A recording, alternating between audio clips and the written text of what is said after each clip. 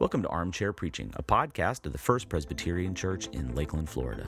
This is a podcast about God's Word, the beauty of the gospel, and what it takes to communicate that truth to others. I'm your host, Pastor Zac McGowan, and on today's episode, Pastor John and I sit down to talk about how our schedules change during the holiday season and what that does to the preaching preparation time, and we discuss this week's message in our series entitled Reformed. We hope you enjoy the conversation.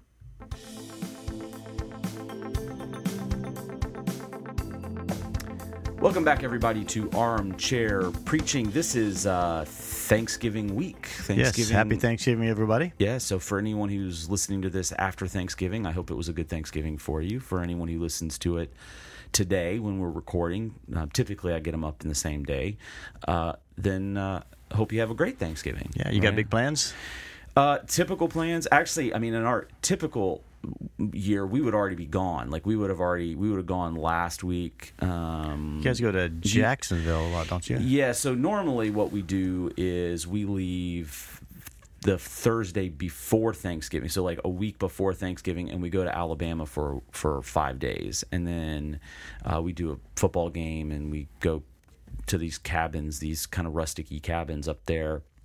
We're not doing that this year because we're doing something right after Christmas. We're going away right after Christmas. Nice. So I didn't have the margin do both, yeah. from a time off standpoint Nice. to do both. So we're like, okay, we'll do that. I missed it though. I'll tell you, I missed going up. This is the time like we would be hiking and canoeing and just the four of us. Fall colors, fall weather. Colors. Oh, so great. Yeah, I got a little bit of that last week. I was in D.C. last week, so I got a little bit of the beautiful colors and the crisp fall air. It was nice. And what were you doing last week in D.C.? I was, in that case, I was touring. I was touring Washington, D.C., but the reason I went up there was to be a chaplain for the guest chaplain for the United States House of Representatives, which was very fun. 90 seconds of me leading in prayer before the house. But it was pretty cool. Very fun. Yeah, very fun. So but you also got a little bit of that fall because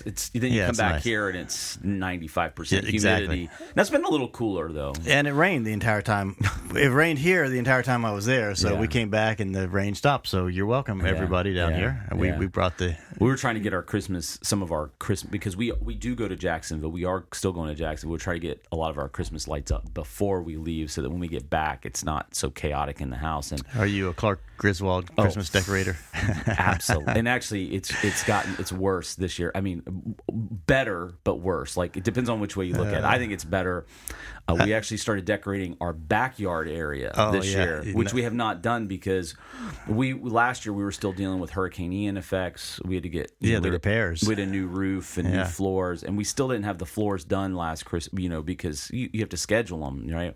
And thankfully we got them done early in 2023. But this is the first year with the new floors, and we have a new back patio area.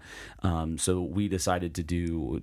My wife Julie, so we have this very classy Christmas front yard, like it's all white lights. It's very nice, very nice. But in the backyard, we did it's business in front and party in the back. Exactly. Right? We have the colored lights, Christmas the mullet. big bulbs. That's exactly what we said. It's party in the back, right? And that's great. And it's funny because we thought, man, we still need more.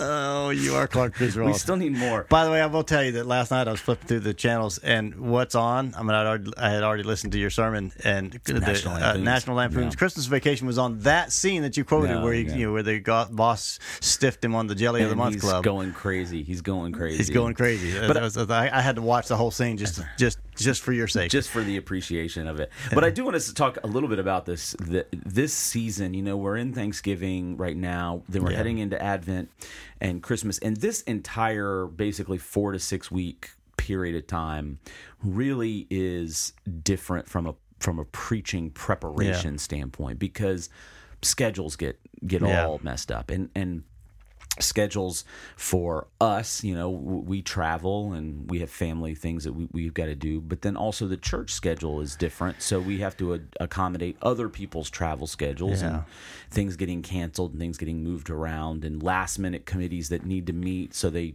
shift it to a different date.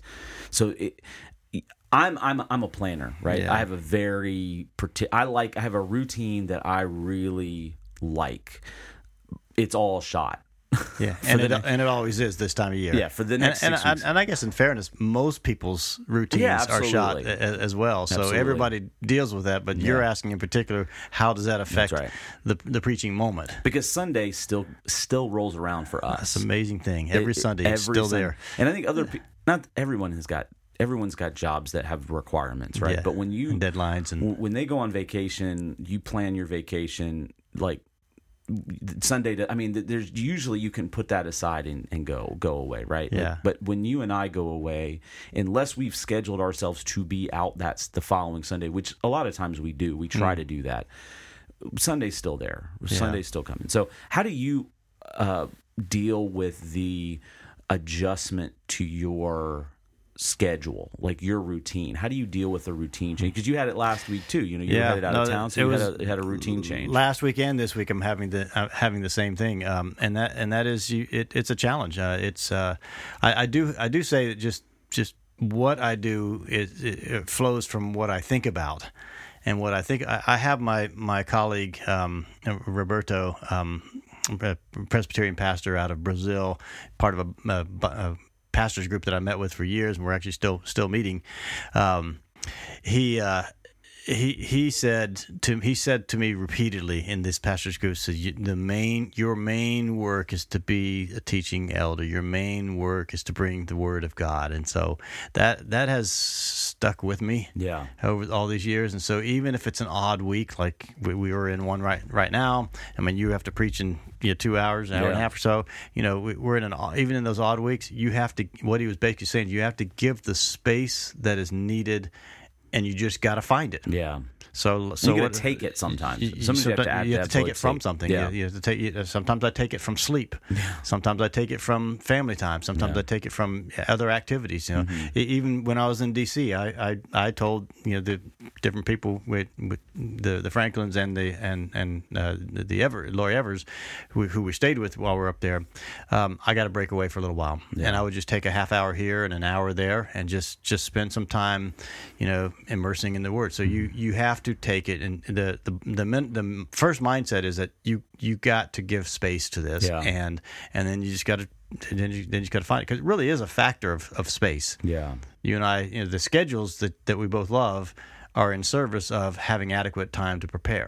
Yeah, because we know it's kind of like I use it a little bit like there's a kind of, when I was a cross-country runner, and I think of athletics, there are preparation things you have to do in order to give yourself the best chance to be successful, right? Yeah.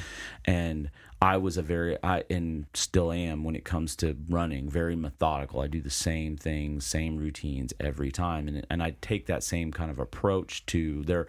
It's not just the actual going out and hitting the pavement. It's the stuff that you do leading up to it. Yeah. It's the got to prepare for that. Yeah. So you're ready. Yeah. The same thing is true with preaching. That I think, I don't know how you do it, but I don't just jump in and start writing. And I don't even just jump in and start reading the passage related to what I'm going to write. There are things that I have to do to kind of like get my brain and my heart attuned.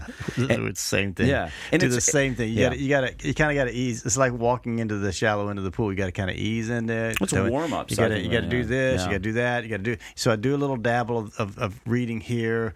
Might think of a story. Jot a story down. I just if I've had some things been accumulating, I'll start landing those somewhere.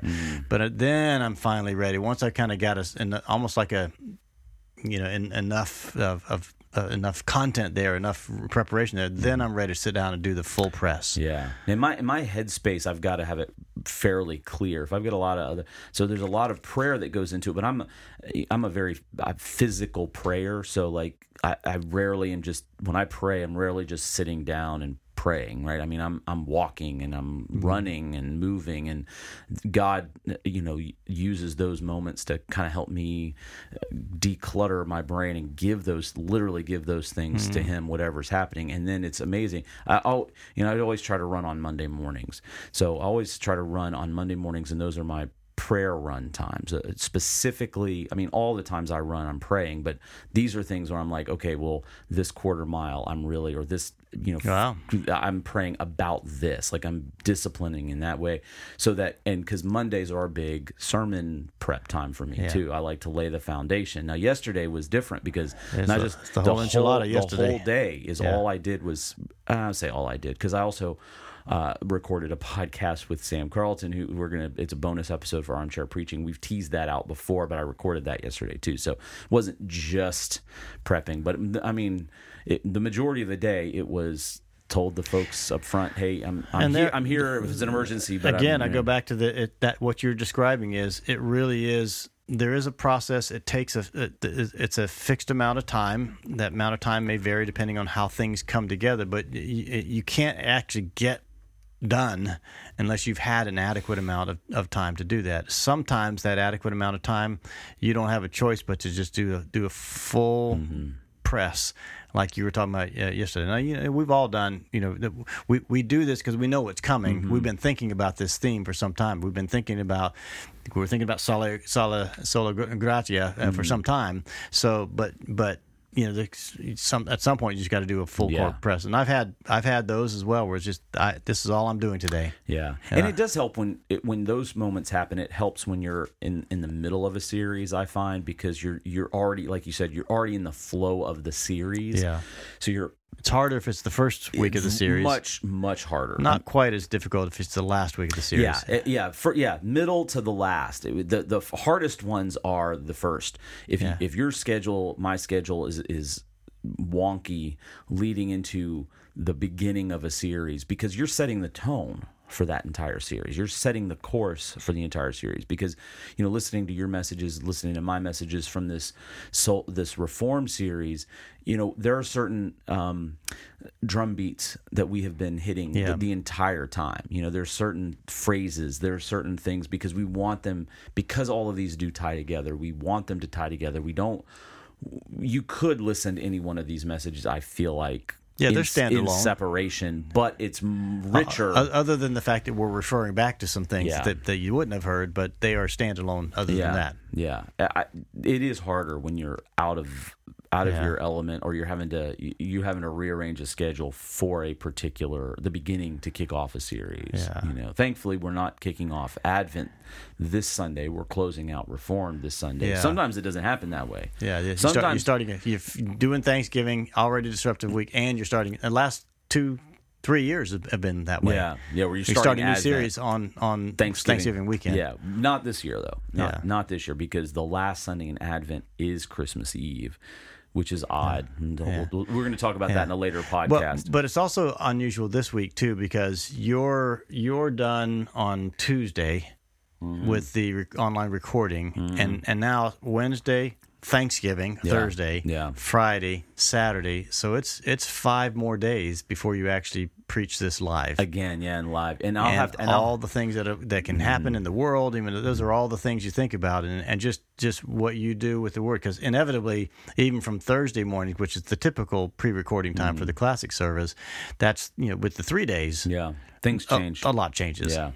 Well, and that's why we spend a good amount of time, I know you do this as well, talking through it, so you get it as much as you can into your head and your heart, so that when you're actually it's a little easier to make call audibles. It's a little easier to feel the move of the Spirit in a live setting.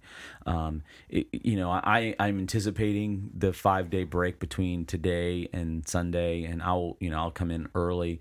I scheduled it so I have guest teachers coming in for Agape, so I'm not prepping that side of things this week or for the next several weeks, so that there is that. You talk about the decisions you have to make to move the space around, anticipating those scheduling changes. Sometimes it's helpful. You look down and say, there's a lot of unknown, there's a lot of juggling. So is there a way that I can, in advance, kind of ease the system a little bit, so that, again, I fully agree. We are primarily ministers of word and sacrament, and so the regular drumbeat of the word has got to be a priority for us, because that's we get one shot every week to get the majority of the congregation.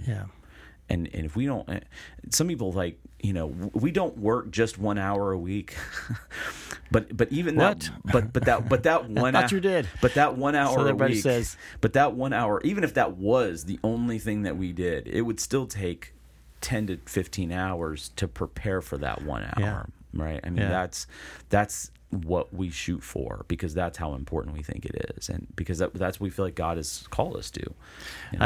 This conversation does remind me of my former tech guy used to really want to press me to have the sermons in the can, as in completely done the way that we have them completely done for the pre-recording, to have them completely in the can 2 weeks out. And that way the tech is always working on too, and you have the scheduling. I said, John, that's not even a good idea. Yeah, because even if you did that, let's say you could do that. Yeah, it would change. Like you were talking a second ago, like even the 3 days between when you actually do have it and the time you actually present and the time you're actually preaching, so much changes in yourself, in the congregation, and in the world, that it wouldn't necessarily even, especially if you have a 2-week lag. Yeah. Now, we do a pretty good job of trying to give everybody a pretty good ballpark of where we're going. We need that too. Enough for all the other elements to be planned out well. Yes. To be able to put that megaphone on the word and be able to do that, work that with music and anthems and band tunes and tech decisions, all those things. They have the tools, but not the full sermon. Yeah. There is a one of my professors called it, you need to exegete your congregation. Absolutely. There's a bit of congregational awareness that you come into the church with. Yeah. And to worship with, because it's a contextual art, right? It's something that we do contextually within a congregation and within a community that takes that time, that it means that effort. And this week we're moving into Sola Gratia. You knew your audience this week, and your beginning when you were tying in the the white elephant gifts, and you tied in the Clark Griswold, who was a family man at heart, and all that, and that was really well done. Well, and I want to talk real quick with you about, because one of the things you and I mentioned too is, and I wonder how you unpack this. How the middle 3 weeks of this series, I mean, all 5 really they build on each other to some extent, but we could have rearranged the middle 3 in almost any order and preached similar messages, right? Because there's so much weaving in and out. So how do you think about the delineation between Christ alone as the securer of our foundation, faith alone as the application of our of our salvation, and grace alone, as I think of it, the motivation of God for our salvation? How do you delineate and think through all that as you're kind of this is kind of a rounding out of those 3 messages, right? Yeah. So how did you Scripture alone and to the glory of God alone this week? There's a distinction there. It's really more foundational. On what do we base this information? And you talked about that. And then to what end is this week's? I was thinking of it like a pyramid in so many ways. Is Scripture is that foundation, and the glory of God is the pinnacle of it. That's how visually how I visualize it. But that middle 3, the weight really can be shifted in so many directions because they're so interchanged. So how did you think about that? It feels very Trinitarian in that sense, in that you can't talk about one without talking about the other. At least if you may talk about the one, but right there is the mutual indwelling of the eternal Godhead, and so you have to talk about them one in relation to the other, like Paul did with in Ephesians. It has to be a work of Christ done by grace and by faith. So it could have gone either way, and I noticed even in the video that you showed that Jennifer had picked out has a different order. It could go in a different order, and I've looked through the list of the 5 solas and different settings as well. They were also in different orders. Most of them start with Scripture. Most of them start with Scripture, but they sometimes culminate with in the middle 3. The Christ alone is the last one. Kind of builds to that. I think we just pick one. I think I said this last week on this podcast that it's almost a false effort on our ways to peel them apart and to talk about them separately, because it's like talking about the Trinity.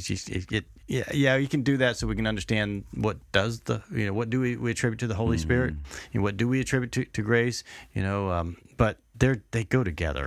Yeah, and even it's funny because even as people read, and one of the main passages we've talked about this week, touched on it a little bit last week, but is that Ephesians 2:8-9. And so many people, I think, do kind of separate the grace from the faith thing, and I think that's why it was really important for us to put faith in the middle of Christ and grace, because as you look back, salvation is a gift of grace, and faith is also a gift of grace. But there are some Protestant denominations who look at, or the way they talk about faith anyway, and you address this pretty strongly, they talk about faith as though it's a work. Right. That's how whether they acknowledge that or not. And a lot of Christians, even in Presbyterian circles, talk about faith as though it is a work. But it's actually one of the critiques of the sort of the Counter-Reformation of the Roman Catholic Church in the Middle Ages was that you just created if you say it's by faith, there's no work of a mediator like a priest involved in any of this, but your faith itself becomes a work. Yeah, that was the criticism, and it's a very valid one. It's a fair criticism to listen to how people understand that I did this thing and I made this happen, and my faith is the one. I get nervous even just saying my faith. Yeah, I do too. I thought you did a brilliant job of just really unpacking the charis charismata or charis charisma distinction, that the grace, these are grace gifts. So the word itself means gift, and just that it is all gift because it's not mine. Yeah, I mean, I have it. Yeah, it's a reality inside of me, but I didn't. One of the things I had in my mind to talk about, this is a cutting room floor, was that the whole cowardly lion thing, when he's like, "Oh, I do believe in spooks." He's like, "I do believe in spooks." And he's like trying to will himself into believing something to be true, and that's just crazy. That's not how it works. Yeah.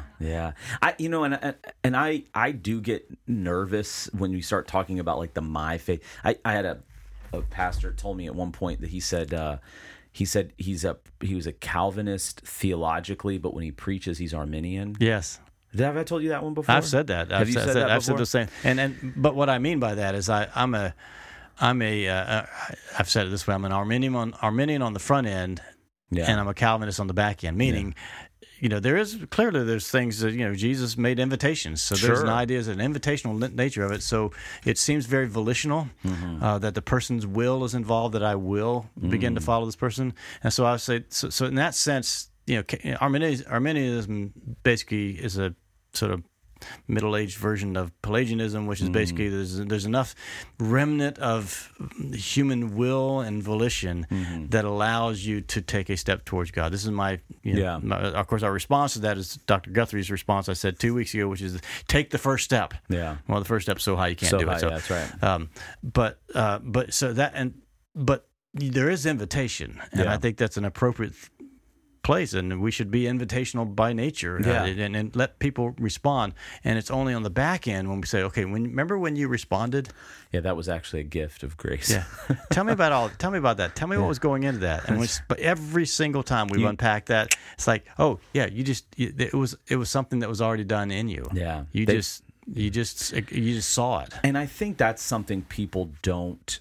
When you get people that push back, because I think the last 2-3 weeks we have been very, very Calvinistic in our approach, but also giving invitation. I was noticed that you do the same thing. We there's still that invitational nature almost every single ending of the message. There's this invitational nature. So it's a different type of invitation than you would find in another church. It is. It's not the sinner's prayer. Yeah. It's not the every head bowed, every eyes closed, although several who come out of traditions who do that kept expecting us to do that at the end of the sermon. So that felt like here comes an altar call now. That's right. But it's a different kind of invitation, because for me the invitation is always the way I think about it, and we didn't translate this into words, but the way I think about this is that if God has already done this, then can you see it right now? Yeah. Do you see what God has already done? Mm-hmm. Then I invite you to just make some effort to respond to that. Yeah, and I think the people that get real torqued up about these sorts of messages, because I know you've probably had people that are like, yeah, but are you sure that, I mean, like, I don't really do anything. Like, they don't like living with the mystery of human responsibility and God's sovereignty. Yeah. Which Jesus has absolutely no problem talking about human responsibility and God's sovereignty. I mean, you look at like places like things like John 6 through like 8, there's a pretty consistent drumbeat of, you know, him talking about those that the Father have given him, you know, that they'll never be snatched out of his hand. But then in the same line of teaching, he talks about the response of the individual, right? So, you did that in the sermon. You know, the Ephesians 2 passage, 8 and 9 was all about the gift, the gift, and then you go to 10, and now here's the good works that you're doing. The thing is so funny to me about that is like 9. So you have 8 and 9, not a result of works, so that no one can boast. So we're created to be Christ's works. It was like the very next verse, and this always got me about Martin Luther, because Martin Luther, he was so heavy on that Ephesians 2 passages 8 and 9, and then so heavy on the Romans passage, but then he did not historically like the book of James, right? Because it was too works based, and the gospel wasn't clear in it. But it's like verse 10, dude. I mean, like, did you not see? I mean, but again, and my last church, we had the church was founded in 1958, and the very first sermon was out of Exodus 14, and it's the place where the people are terrified because they're at the Red Sea, and they're about to be wiped out because the Egyptian army is barreling down on them, and Moses says those great words: "Stand still and see the deliverance that the Lord will bring." And it's like, it's great. You know, like, yes, it's very satisfying. What's the very next verse?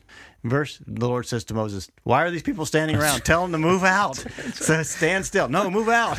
You know. So I think there's a both and in all this, and I think that's wonderful, man. So how do you? So I want to, like, this week when you are living in that tension and you're preaching in that tension, what steps do you try to take to communicate that tension effectively, that because I feel like and you've done this over the last 2-3 weeks, have preached into that tension. Yeah. So what do you think about as you're preparing to kind of deliver that? And does anything change from the time that you're prepping it to the time you deliver? Because I can tell you, like, this past week, I had it in my head one way, and then in the moment I presented it a slightly different way. What was it like for you to live into that tension of? Well, I mean, we know the tension exists, but what I saw as the larger problem was that we tend to tilt towards the Arminianism, which is we tend to tilt towards we do something to make this happen, and so for me it was just needed to not focus so much on that and only focus on proclaiming the truth of the fact, which is the fact that we don't do anything. We don't do anything. And that's hard. So just trying to build that out in messaging in a hearable way. I mean, I will tell you that it can get confusing. I don't know how you like and how you process it, but when you're teaching this stuff in a class, and we've talked about this before, you have the opportunity to linger on a question for this. You linger on that tension for a long time, and you can actually have conversation about it. This we're called to kind of dilute this down into like a presentable, it's like a package. It's almost like, I think about like meals ready to eat, versus like a 7-course. We're taking like a 7 or 8 course meal and condensing it down into like MREs. Something nutritious, like MRE, right? That is also something somebody wants to eat, right? So MREs are not what you want to eat, but it's so like that's a tough call, right? I mean, that's a tough challenge, but I think you've done, I know, a very effective job. I've had people literally come to me and tell me how great your message was over the last 2-3 weeks. I mean, people are ditto. By the way, I've heard the same thing. That just Zac was where did I hear this? Or did I see this? Zac was killing it today. Yeah, killing it. But isn't it funny, because we've talked about how these are just bread and butter, down the middle, over the plate messages. That's probably something we should scratch our heads about a little bit longer. Well, I just want to ask you, what do you think that is? Yeah. Why do you think people have responded to the what is a very simple but also challenging, live in the tension, but also what do you think that is about it? I think it is simple, but I also think that people sense that it's deep. Yeah. And it's true. It's true, yeah. Mm-hmm.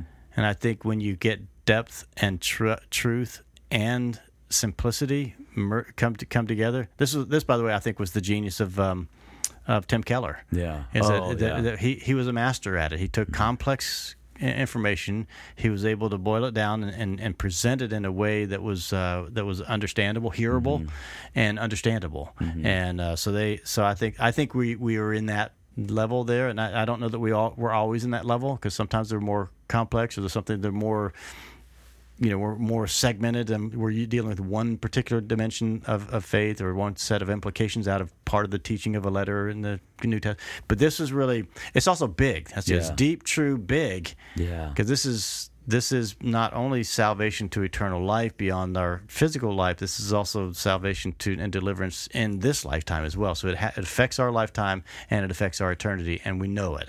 I think that's what people are. That I certainly feel that way. Yeah, it feels different. Does it feel different for you? It does. I mean, and I think I felt this when we did the Ordo Salutis, and I think we've talked about this. I don't go into these series like with a lot of like anticipation, like positive, not negative, just like I always think of it as like, okay, this is important, we need to do this, but I always think of it as going to be a challenge, right? Yeah. But it's amazing what God does through these, because these are things that our tradition have the Protestant tradition, the Presbyterian tradition, the Reformed tradition, we have been ruminating on for hundreds and hundreds of years. Yeah. And so I always look at it as like there are things that we have to do to kind of enter into that from the 21st century North American, Central Florida, kind of mindset. But I also think one of the things I get a sense of is people appreciate the touch point to our history. Yeah. And you really dug into that last week too, or a couple weeks ago when you were talking about your own conversion experience and how tied into history. How it tied into history. And I was talking to Sam Carlton yesterday doing a bonus podcast, and we were talking about some of the choices he's making musically. He's talking about introducing some talk about wide range. I don't want to scare people, but a 9th century Gregorian chant, and talking to the choir about that, and them him having to remind them why that's important. And he and I were talking, and I think this ties into what we're saying too, is it reminds people that we are not a fly by night a tradition, right? We have these historical touch points for 2,000 years, and that's different than some of the disposable kind of religiosity that we see. Some of the big box church approaches to things, or some other traditions they hardly want to talk about that. Here's what's different, though. We talk about it, and we've been talking about it, and what's different is, you and I both have. I can tell what's on your mind. Same things on my mind. It's like, okay, that can be dry and dusty, or it could have relevance. It can, So how do I take this information that seems like it's like, okay, that was 500 years ago. Yeah. Why should that matter now? Yeah. How do I answer that question? How do I answer why it matters today? I will tell you this will come up in preaching sometime. I was at the Library of Congress on Thursday and had an incredible tour guide there, and one of her sayings was, and I said, "Did you make that saying up?" She said, "Well, me and the whoever the big kahuna is for the Library of Congress, the head of the Library of Congress, we were together and we made it up together." I said, "Well, I'm giving you credit for it." She said this: "There is hope in history." Yeah, that's great. Yeah. And I thought, you know what? There's truth that has been wrestled with for the last 2,000 years, and there's been discernment for those last 2,000 years. Has been sort of parsing apart all of these teachings of the faith, and we can learn from all that. Yeah. And we can find that there's the hope in history there's maybe a good way of saying hope in church history. Yeah. And in spite of ourselves. There's hope in church history. So, but the trick is to make that all relevant to today. Which I think that's been our focus, and will continue to be our focus through. But I think that's our focus every week through, because when you're talking about just the biblical, we talk about even the integrated life series. Those are not TED Talks, right? We're not just giving people self-help, advice. We're going into Scripture that is thousands of years old, that people have unpacked and tried to apply for as long as it's been around. And it's just that I think these moments where we start to talk about, the Reformation, people like Luther and Calvin and all this, it reminds us that there have been these like hops, these moments where, the faith has grown and changed. It's like that, we have another Latin phrase, Simpra Reformanda, right? We're always in a process of being reformed or reforming. Yeah. And I think we as a church take that seriously. And what I like about the way you're describing that is maybe the better way to say it is that we are seeing these principles that are biblical principles that got worked out, talked about, thought through in the early councils of the church in the Middle Ages, all the Reformation period, and out of that came these principles of what it means to live our life. And so we're not trying to make our lives the Scripture relevant to our lives. We're trying to see what the Scripture says, and now let's live our life in light of that. That's right. Yeah. So it's already relevant. Yeah. And so it's the opposite. It's that we are living our lives in relation to what Scripture teaches us. Yeah. Not trying to adapt Scripture. So it's just a little twist on that. I like that. Yeah. And moving into this week coming up, we're talking about Soli Deo Gloria, probably the most tattooed phrase by Christians in the United States. I've seen that so many people. I guess if you're going to put ink on your body, that's probably as good as probably as good as anything. But it's a nice bridge into our Advent series. Because we are doing an Advent series entitled Glory. And I think that's a different take than we have done in a while here for the Advent series. I think a lot of times we focused on the character studies, the earthier sides of Christmas season, Advent season, which is important too. But I think this is focusing on the eternal purposes of God that show up in a manger in Bethlehem 2,000 years ago. So this week we're talking about to the glory of God alone. This is the why, why salvation matters, and it's the top of the pyramid, to use your image from earlier. The top of the pyramid, and I'll just tell you right now, I think, at least from my message, because it's already done, because I got to preach it in an hour and a half, I think it's going to go some different places than people, because we throw that, we throw that word around glory quite a bit in the church, just like we throw around grace and faith, and I think we've tried to say we can't be flippant with those terms, so we're really going to unpack what that means from a cosmic standpoint, and then how does that cosmic glory of God show up in our daily lives? I think that's going to be looking forward to hearing it. Yeah, it's going to be great. So, John, we're flipping for the last week. Yes, I'm in Vine. I'm in Classic. You're in Vine. We'll be my first Sunday leading alongside Sam. So that'll be cool, and you'll be back with Jennifer, which is nice. She's been grateful that she's starting to be on the mend. I know a lot of people have asked, so she'll be back in some capacity on Sunday, I imagine. So, John, I appreciate you hanging out. Happy Thanksgiving to you. To you as well. Hope you have a great week. Not in Alabama, but with family and friends. You guys have folks coming here. Yes, we have 16 coming to our house. 16. Yes, we got 5 of them are young. It sounds loud.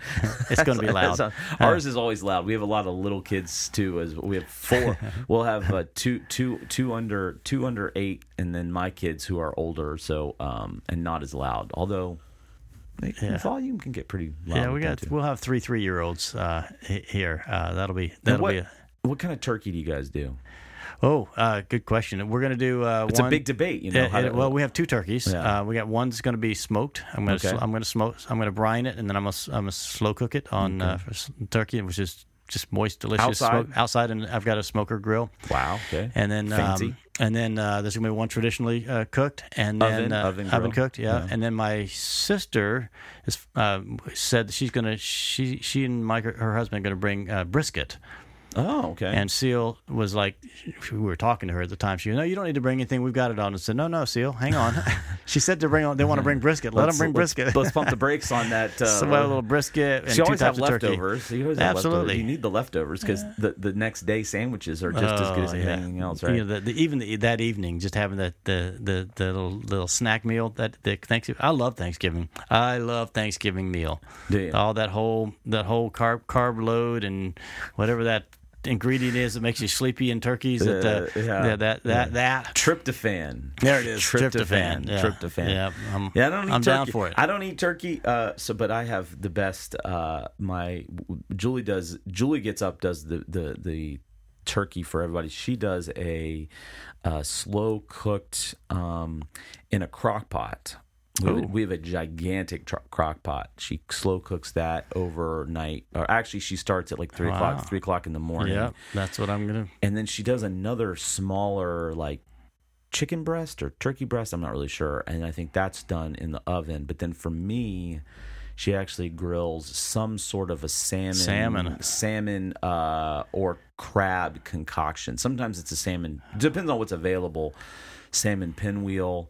Or a ton of crab cakes, 3 or 4 crab cakes, and everybody looks at it and goes, "Man, I wish I had that too." But like, come on, yeah. And then I love the sides. I could just eat the sides. The sides are great. It's great. What's your top side?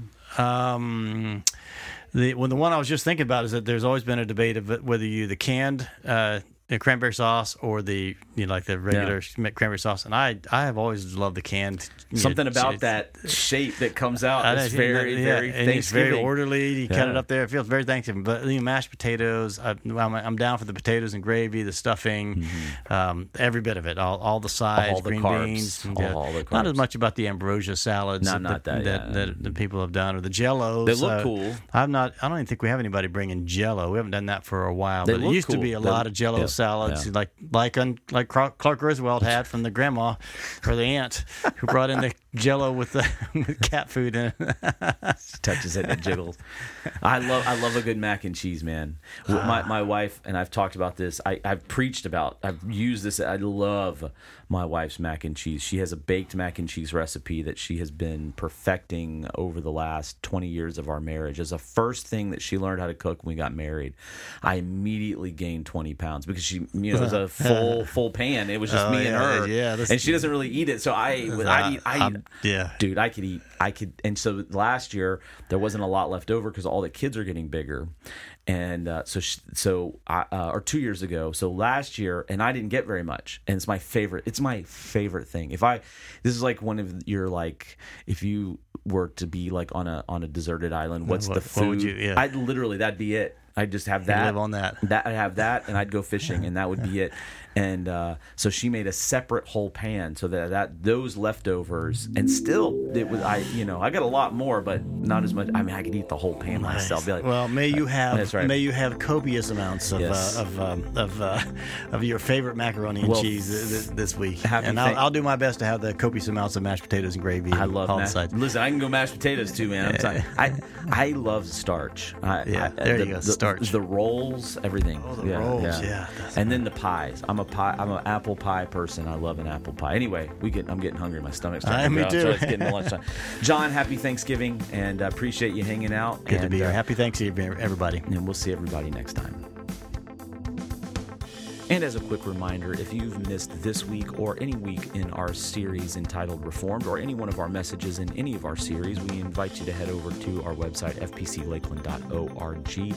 Click on the worship page in the Sermon Archive tab. There you can find complete services, both classic and our modern worship service. And we encourage you, if you haven't done so already, to hit subscribe at your favorite podcasting platform, Google Play, Spotify, Stitcher, SoundCloud, so that you can be notified when a new episode of Armchair Preaching drops. you can like it and also share it with your friends from there. Hope to see everybody next time.